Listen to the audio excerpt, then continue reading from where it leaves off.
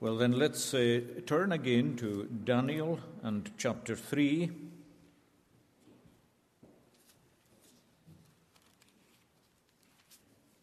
Page 1021 in the Church Bible, 1021, Daniel chapter 3.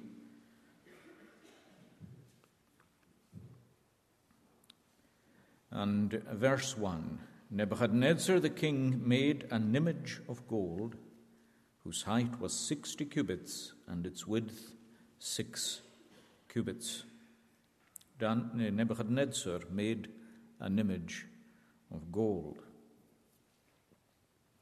Now, there's a very obvious connection between the second and third chapters of this book. They're both dominated by an image. Of course, in chapter 2, the image is one that Nebuchadnezzar saw in his dreams.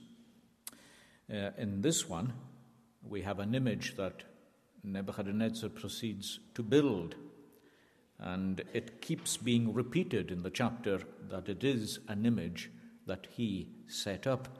There are certain things repeated quite often in the chapter, and we'll see why that's so. But one of them is that Nebuchadnezzar set the image up. And the fact that he did set it up is quite a surprise when you consider everything that Nebuchadnezzar had learned, or ought to have learned, in chapter 2. If he had really understood the message of chapter 2, the significance of the kingdoms of the earth passing away and God's kingdom coming and remaining forever, if he had understood all that, we wouldn't be reading chapter 3. But we do read it. And for the next couple of weeks, God willing, I want to focus with you on this image and see what, with God's help, we learn from the narrative. First of all, just the basic facts about the image. Its size is 60 cubits by 6, which translates into our measurements as 90 feet by 9. It is an unusual ratio of 10 to 1. It's not very stable in that respect, and I don't know why. The Babylonians were very good engineers, so I'm not sure why the image is like this, unless there is a deeply symbolical reason for it. Symbolic reason. Maybe it included the pedestal on which the image stood. I don't know. We're told that it was made of gold. That doesn't necessarily mean that it was all made of solid gold. It was not usual for golden images to be solid gold. In fact, Isaiah the prophet gives us, in one of his prophecies, a vivid description of the making of an idol. And there he describes one that is clearly gold-plated. And even the golden altar that Israel had in the tabernacle, which is always called the golden altar, was actually made of wood and plated with gold. Now, if this image was solid gold, it's very difficult to conceive just of how much gold is involved in it. Although, in fairness, the Babylonian Empire in chapter 2 was pictured as a head of gold, so it was stupendously wealthy, but nonetheless it's more than likely that it was essentially wood with a thick plating of gold. The image is obviously very important, so its dedication was important. And for its dedication, it was set up in the plain of Dura. There's no clear consensus amongst archaeologists where that was.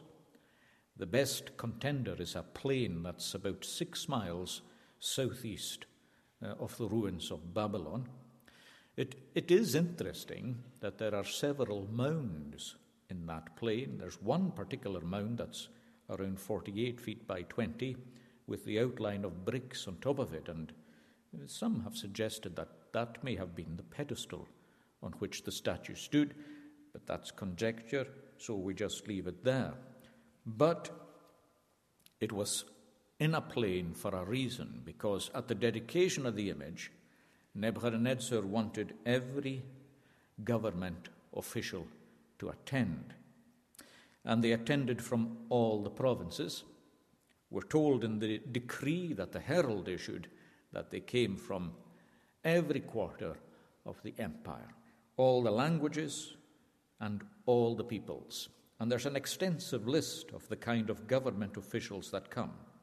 It includes the judiciary as well as the executive, 6 or 7 distinct levels of government, and they're all present. Some have thought that there may have been thousands of people at the dedication of the image.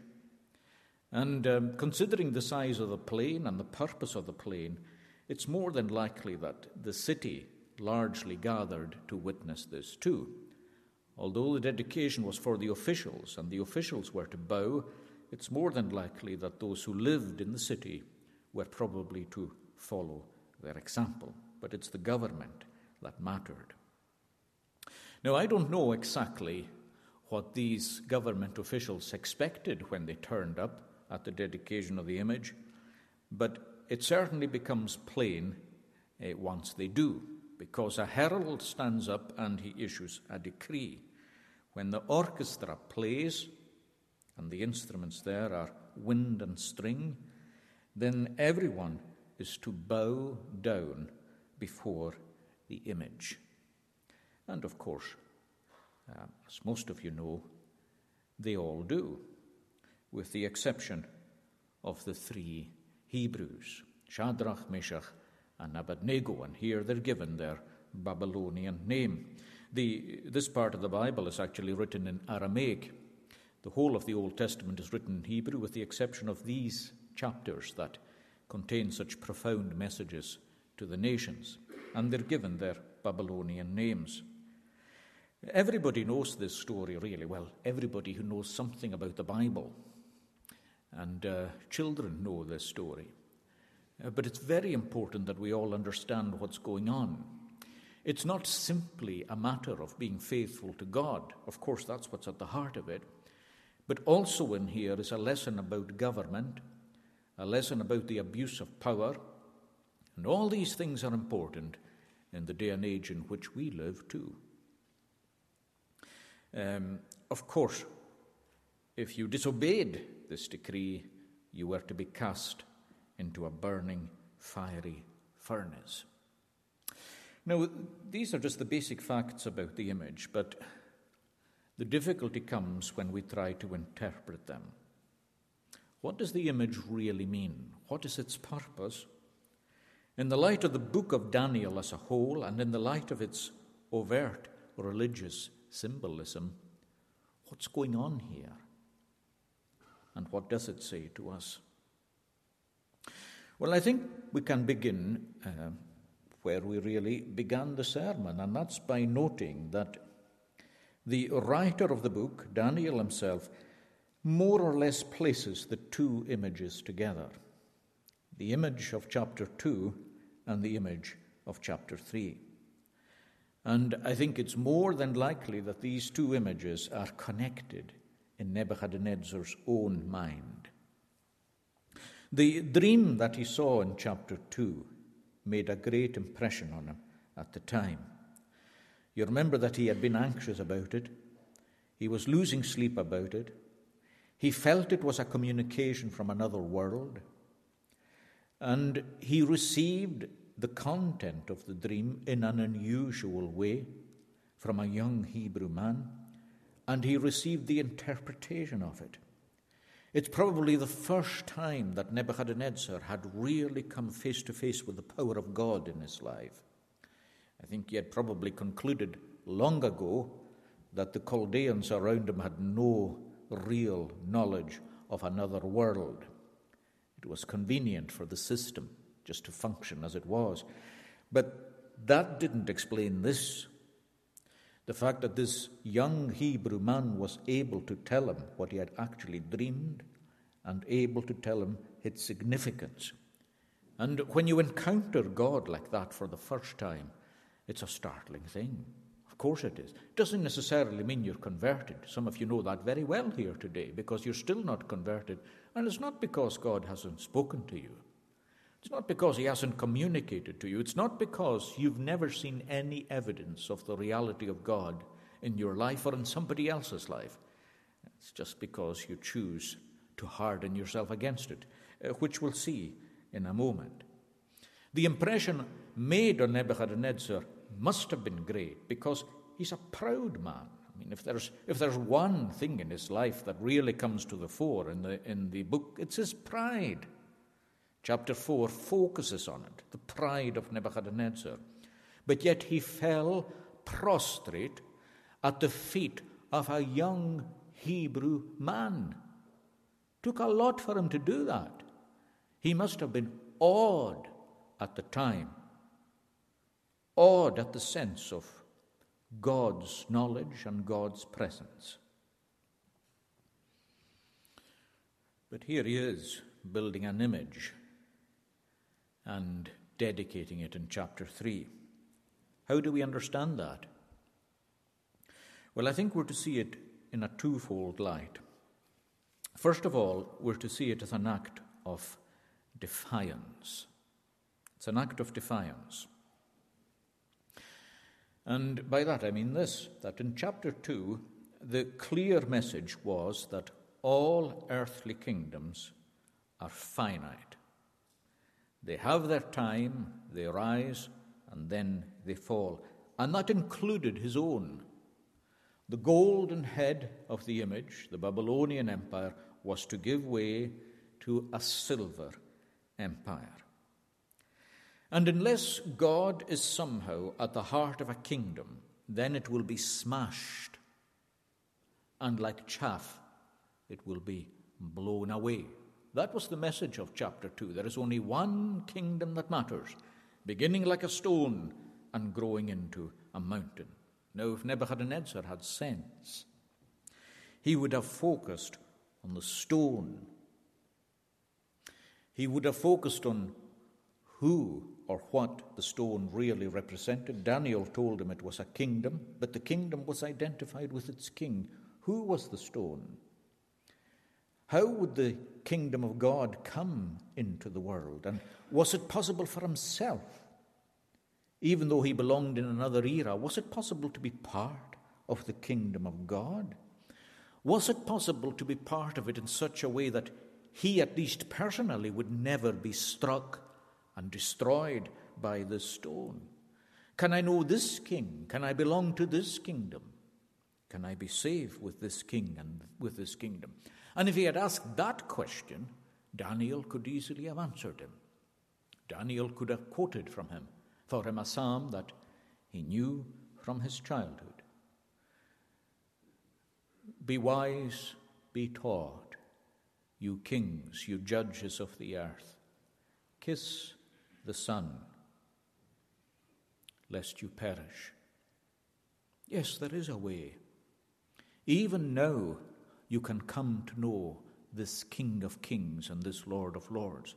Even now, as King of Babylon, you can become a subject of King Jesus. You can become a believer in God and be a member of this kingdom that will endure and last forever. Daniel doesn't really elaborate too much on what the dream means. God's providence is in that. I mean, God sometimes speaks to you and then he leaves off speaking to you. And maybe it's an invitation to yourself to do something about it. Okay, God comes into your life and you're struck by it. And maybe you somehow, in some respect, prostrate yourself before him.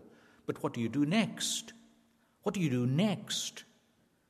You're in hospital, sick, and you think you'll change and reform. Fine. And you maybe say something in your prayer about, well, if I live longer, then I'll do this and I'll do that. Fine. You got out of hospital. And what did you do next? That's what matters, is it? Not what you do next. And this is what Nebuchadnezzar does next. He thinks long and hard about the dream, and instead of focusing on the stone, he focuses on the statue and why it's smashed. And I suppose it concludes that The statue smashed because the stone struck on the feet, and the feet were composite iron and clay. And Daniel specifies that the iron and the clay was a confusion caused by mingling among the seeds of men. There was something inherent in the government that was very, very weak. And so Nebuchadnezzar concludes, well, the key to successful kingships and kingdoms is strength. It's muscle power. And if I strengthen my kingdom, if I make it one, if I bind it together, I will endure as long as I live, and my kingdom will endure forever. And so the action of setting up an image is designed to weld the kingdom together. All its parts, all its provinces, its diverse languages and its diverse peoples, make them one, and use the power of the image to do that.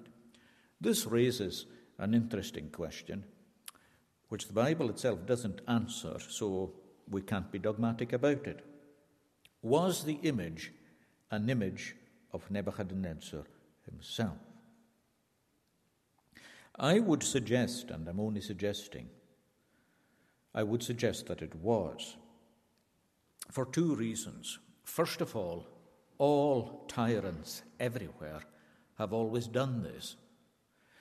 Look at it yourself. Look at the history of any tyrannical government, where power is in the hand effectively of one person, and you'll notice that they reproduce images of themselves. You'll remember too that when Daniel was interpreting the dream, he said to Nebuchadnezzar, "You are the head of gold." So for Nebuchadnezzar, the empire was himself. He was the empire. So the image is not just about perpetuating his kingdom, it's about perpetuating himself. Living forever. My kingdom living forever. So the image of gold is meant to be strength, stability, perpetuating something that God had said would come to an end. And that's defiance. It is defying the ordinance of God. It's defying the judgment of God. But that kind of defiance is common to us all. As sinful people, we always do it. I mean, God's announced judgments for you too. God has said that the soul that sins, it shall die. God has said that if we die unrepentant, we shall be condemned, and condemned to hell. But yet we defy that judgment in so many different ways. The attempts to extend human life by genetics, or even cryogenics, the freezing of the body until scientific advance is to such a degree that whatever disease it was that caused the body to die can be dealt with, and we can effectively resurrect. Well, these attempts to extend life by genetics and cryogenics are an attempt, really, to defeat the ordinance of God and the judgment of God. I mean, I was thinking about this recently, but all these ideas that we can one day effectively live as cyborgs, being essentially minds embodied in a machine-like form, are an attempt to live forever on this earth. These things are a defiant way of saying to God, we can live, and we can defeat death. Whereas God has told us, not simply that the soul that sins it shall die, he has also told us that the seed from which we are conceived is corruptible seed. The only incorruptible seed comes with a new birth, when God effectively regenerates you so that you become a new creature through the power of the Holy Spirit. That is the incorruptible seed. When you become a born-again person, you'll never die. As Jesus said to Martha, "He that believes in me shall never die. Do you believe this?" And that's well worth believing. A regenerate person shall never die. But if you've simply been generated as opposed to regenerated, you will die. Your seed is corruptible. Genetics may do what it can. It may prolong your life for another 100 years, and it probably will. As far as I understand the prophecies of Isaiah, such a day will come when it will be unusual to die under 100 years of age, when there will be no infant mortality. These days may well come, but you won't defeat death by it. You won't defeat the judgment of God. It is still true that the soul that sins shall die. Again, you defy God simply by believing that you can just go on in your own life, even if you think there is a death. Well, God warns you and he speaks to you. Maybe you have a close shave with death or something of that kind, but you just shrug it off as though you never met it, as though God never spoke to you. Isaiah rebukes Judah for making covenants with death and hell. It's a strange thought, making a covenant with death and hell.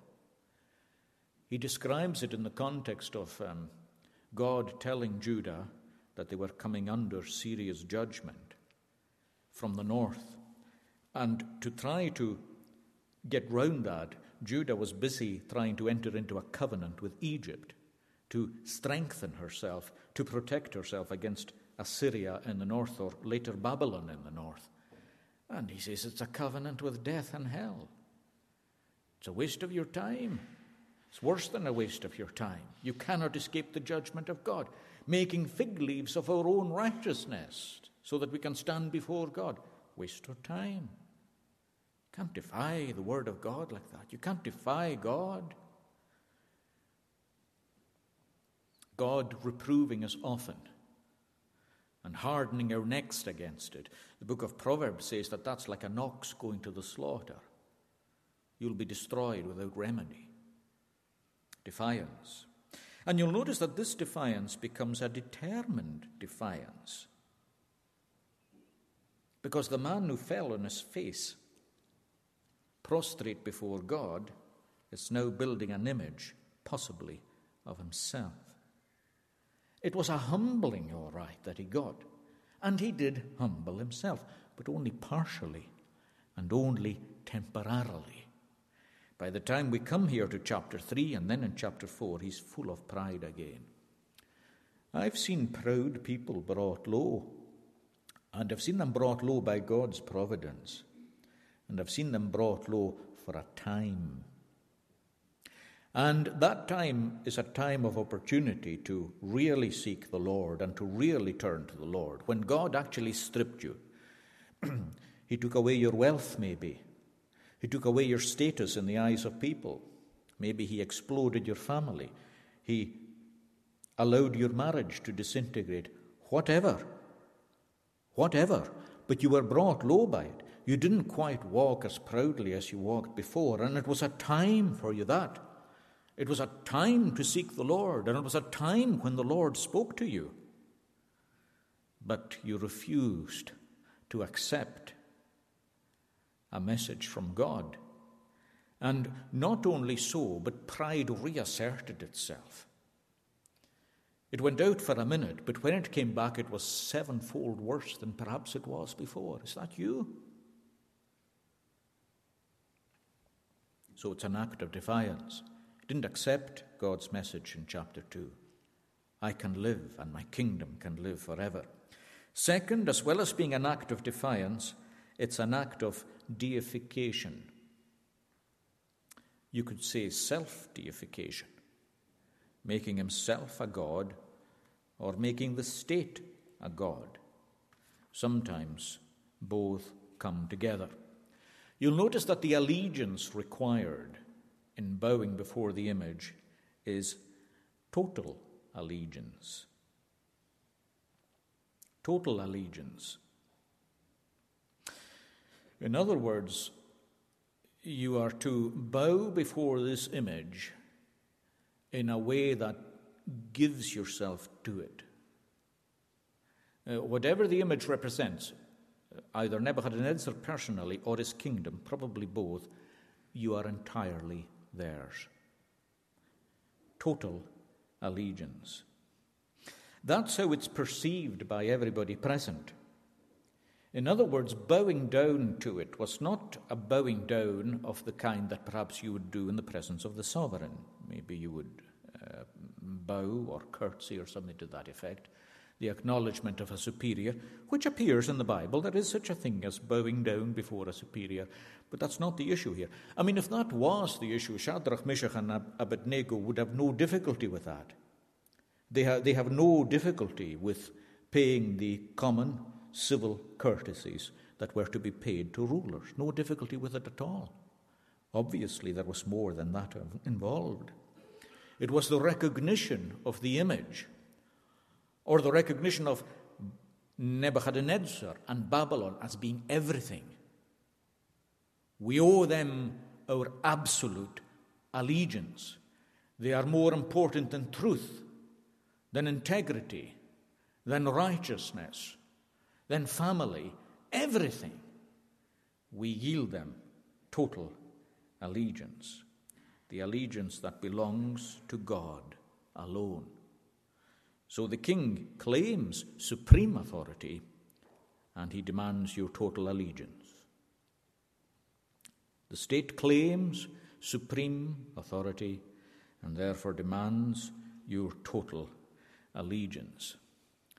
That's the problem that our forefathers, the Covenanters and Reformed Presbyterians, historically had with the oath of allegiance, even in this nation itself. The oath of allegiance in recent years has been trimmed down. It's now quite bare. But it used to be very, very full. It used to be a page of A4. And when you read it, you realize that you are giving an allegiance to a monarch that you ought only to give to God.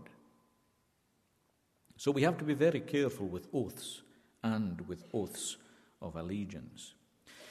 Now you'll notice that humanistic states tend to follow this pattern.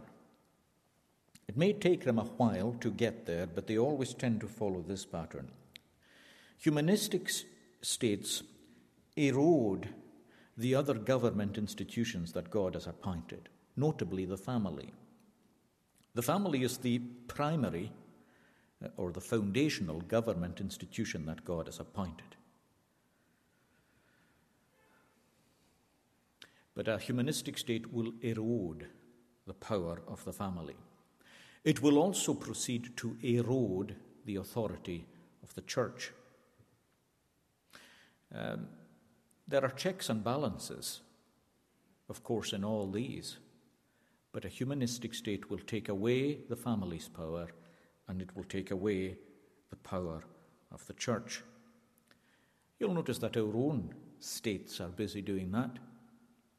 When we have debates about marriage or the power of church in marriage, or we have debates about children and how to discipline children, you may think these are just debates about an issue or about what the best way is of raising your family or whether you can use physical chastisement or so on. They are not debates about an issue. They are a debate about who is Lord and who is God. What right does the state have to tell you as a parent of a child that you cannot administer physical chastisement when God in His Word tells you that you can and that you may, that you must? No right whatsoever. It is a godlike power that is being exerted. And it gradually comes to be exerted by humanistic states because the state gradually becomes everything. It provides your money, provides your health. And you take these things gratefully, but then it snatches your freedoms, one by one by one. And you're hardly aware that they're being lost. Why? Because you've got plenty of money and it's not difficult to have sexual liberty. Someone once wrote, and I've been trying to find out where I read this, and I used to have a terrible habit of not taking notes of where I found things, but I remember reading a while back that people will almost relinquish any freedoms providing they have plenty of money and sexual freedom. And as long as they have these two things, they don't realize that all their other freedoms are disappearing. How true that is. How true that is. But here this state is bringing everything under its own control. You'll notice too that even states that are supposed to be for the people, avowedly socialistic or communistic, the same phenomenon appears. And the head of such states take increasingly divine honors and titles to themselves. You see, when you live in a tyranny, it's easy to see this kind of thing. It's easy to see it because in a tyranny, of course, power is unchecked. So the person just absorbs it to himself or herself. It's a bit more checked in a democracy where you don't really notice the powers disappearing into the state. Caesar eventually became God, did he not, in Rome? The Japanese emperor became God. It can even happen inside a visible church. The power of man came to the fore in Roman Catholicism. The Pope was given titles, names, honors that should never be given to any man, whether inside the church or outside the church. And you'll notice here in verse 15, notice what Nebuchadnezzar actually says when he's really furious. At the end of verse 15, he is so angry with Shadrach, Meshach, and Abednego, but in the very last sentence of verse 15, he says, "Who is the God that will deliver you from my hands?" Now you could say that with these words, the cat is well and truly out of the bag. Because there's lots of gods in Babylon, and they're all allowed to function on a level playing field. They're all allowed to... Do you remember going back to chapter 1, how the vessels of the holy temple in Jerusalem were brought into the temple in Babylon, stationed there, with all the holy vessels that had come from other nations and peoples? That's fine. Humanism will tolerate religion, providing Nebuchadnezzar sits over them all. And this verse tells you that he's over them all.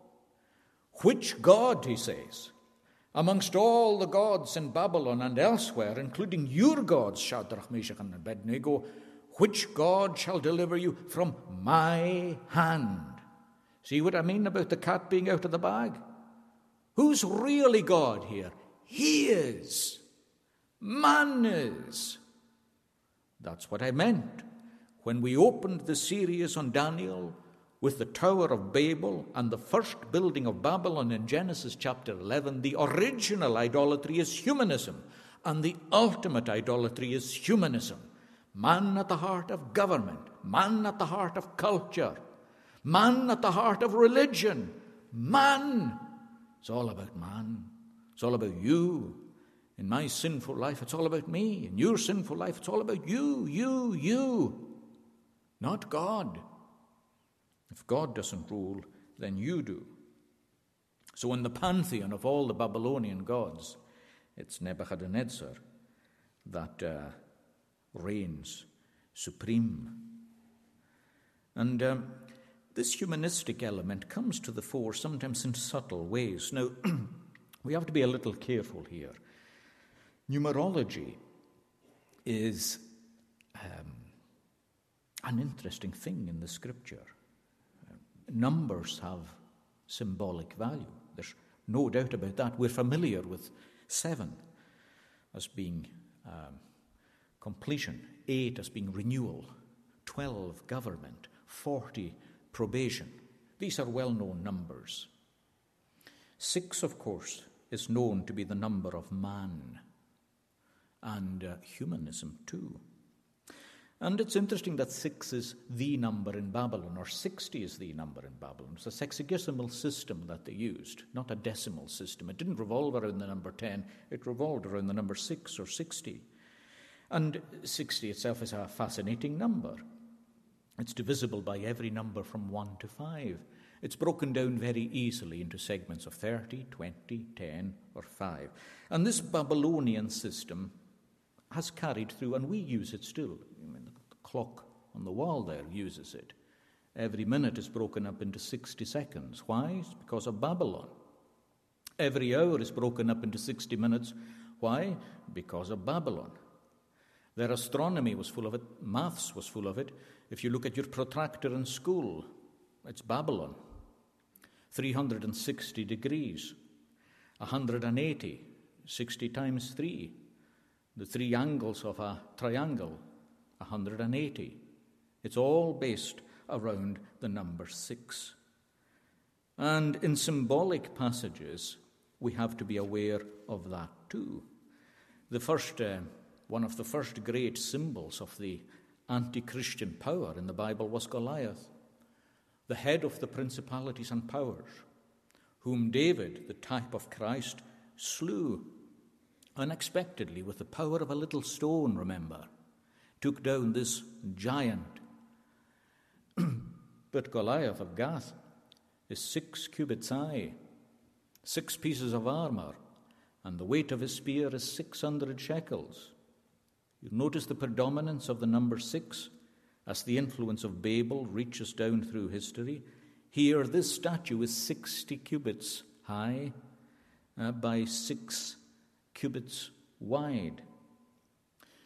That's why, by the way, when translations are modernized, as they should be, they should always retain the numerology. I mean, it is true that it's equivalent to 90 feet high by 9 feet wide, and when I'm preaching it, I should say that to you. I shouldn't expect you to know necessarily what a cubit is. But at the same time, in a translation, it should retain the numbers. 60 cubits by 6, because we're meant to notice that. You'll notice that the great image that was set up by the second beast in Revelation 13 is identifiable numerically. Here is wisdom. Let him who has understanding calculate the number of the beast, for it is 666.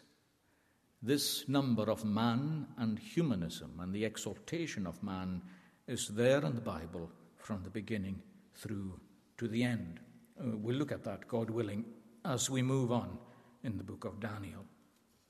So again, all the time, we see the powers of the state and the power of man. Now, I suppose it's an amazing thing how this comes to be accepted. How is it that a people will just fall down and worship an image? Well, I think the first thing to be stressed is that we all recognize the absolute. Augustine famously once said that there is a restlessness in our heart that will remain there until we find rest in God. There's another way of putting that. I think, of course, Richard Dawkins spoke about a religious gene. In a funny kind of way, he's not far off the mark. We are a religious people. Of course we are. We were created by God in his own image and in his own likeness. There is something in us that wants and needs to worship. Sadly, now there is something in us that wants to be worshipped. But fundamentally, there is something in us that needs to worship. And we need the absolute, and we crave it. We must bow down before something. In chapter 1, the true God was brought down to be relative to the rest. Here, man, is elevated to the place of God. And we have to watch that. There's a space in your heart. There's a craving to worship. Who occupies it? Who occupies it? The second thing is that unless the state possesses great power, it will use certain means to enslave you. I mentioned a while back the writer who said that providing we had enough money and sexual freedom, we'll sell everything else. We have to watch that too. It's interesting hearing politicians sometimes debate the question of the internet and the unfettered access to all kinds of pornography, and how reluctant people are to bite that bullet. Why is that? Why are people so reluctant to bite that bullet? Well, because that's a freedom that as long as people have it, like I said, they'll sell anything for it. But that'll probably be what kills us all as a people. The only thing that's reckoned to be taboo on it is rape and pedophilia.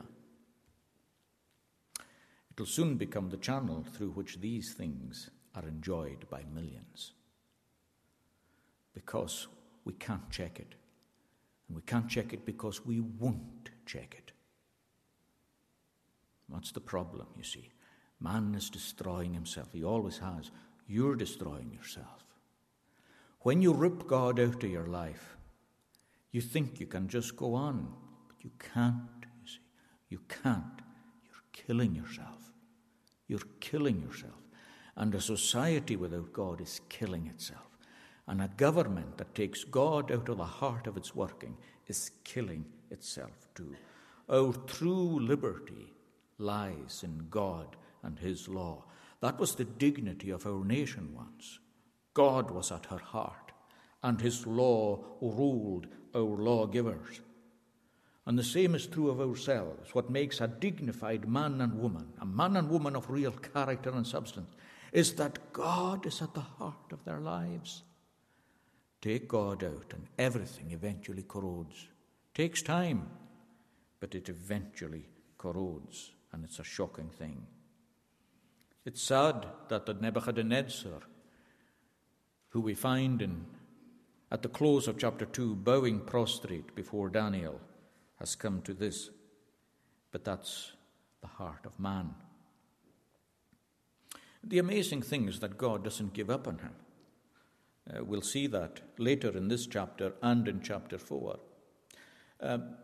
In fact, I think by the end of chapter 4, we'll see that that Nebuchadnezzar was a converted man. But don't you presume on God coming back to you each time you refuse to drift away from God. Don't presume on God coming back to you. I mean, for every person who, like Nebuchadnezzar, eventually comes to a saving knowledge of God, there is a person like King Herod who asked questions of a Christ who remained silent because Herod had had his day. You would think Christ would never stay silent when a question was asked of him, but he did, because Herod had had his day. I'll close with this. You'll notice that when he's getting the people to bow down in front of the image, there's a bit of carrot and stick. The orchestra's there, which was probably playing all day, playing music appropriately. Karl Marx, of course, called religion the opiate of the people. Well, of course, music very often can be used to make people do anything, if you're clever enough with it. And there's always the smoking furnace, which was in all probability visible. When the decree is read, it's always useful to be able to look and to see the burning fiery furnace. There's a mixture of persuasion and coercion. There's no place for dissenters, you see. No place for a dissenter. But there's no real expectation for one either. I mean, it's all been managed, choreographed, well staged, and when the particular part of the day comes and the orchestra strikes up, they expect all the government delegates to fall. Long live the supreme state. Long live the head of gold. Long live the king. Long live man. And long live our humanistic kingdoms. Let them feed us and clothe us and protect us and give us our liberties. None of them reckoned on the 3 Jewish men just recently promoted to government. Let's pray.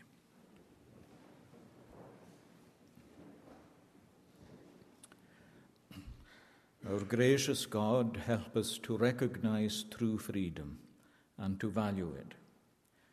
Help us to be thankful for all that we've enjoyed, a legacy of hundreds of years, purchased for us, often by blood. And we pray to value these things in case we lose them. Give our own leaders in government a sense of being servants of God and accountable to you. We are conscious that governments are increasingly taking power to themselves and providing the giving of gold to the people. Then the people seem to blindly follow them. We pray to be wary of states or a conglomeration of states that arrogate more and more power to themselves. Help us to be wary of man whose breath is in his nostrils. And help us, Lord, to be wary of ourselves, for we easily worship ourselves. O lead us to Christ, the Son of God, to that kingdom which knows no bounds. In his name we pray. Amen.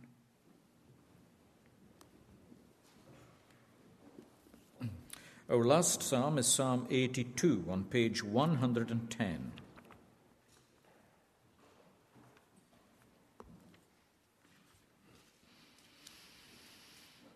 And we sing to the tune Stuttgart.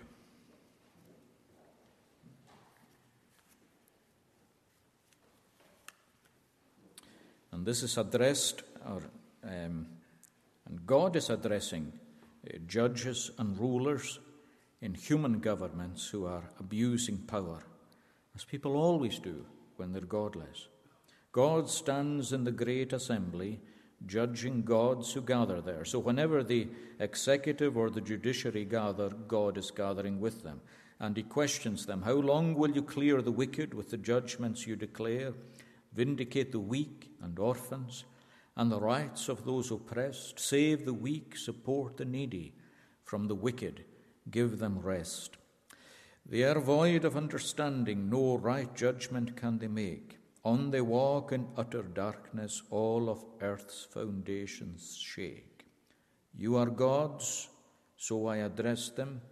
You are sons of God Most High, but like mortal men you'll perish, and like other rulers die. Rise, O God, and come in judgment, justice for the earth command, for you hold as your possession every race and every land. We'll stand to sing.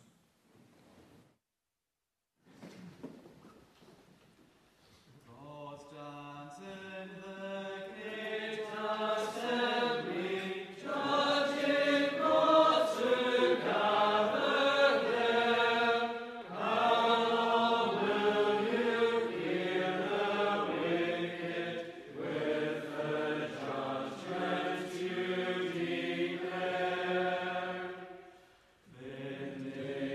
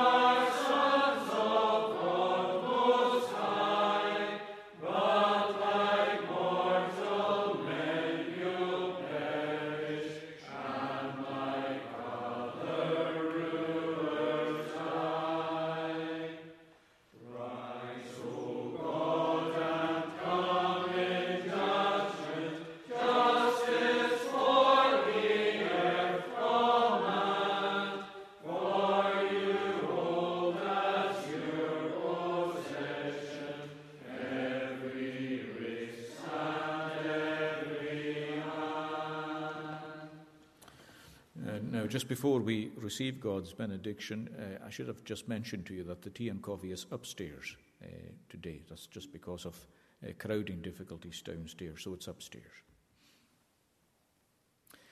The grace of the Lord Jesus Christ, the love of God, and the fellowship of the Holy Spirit be with you all. Amen.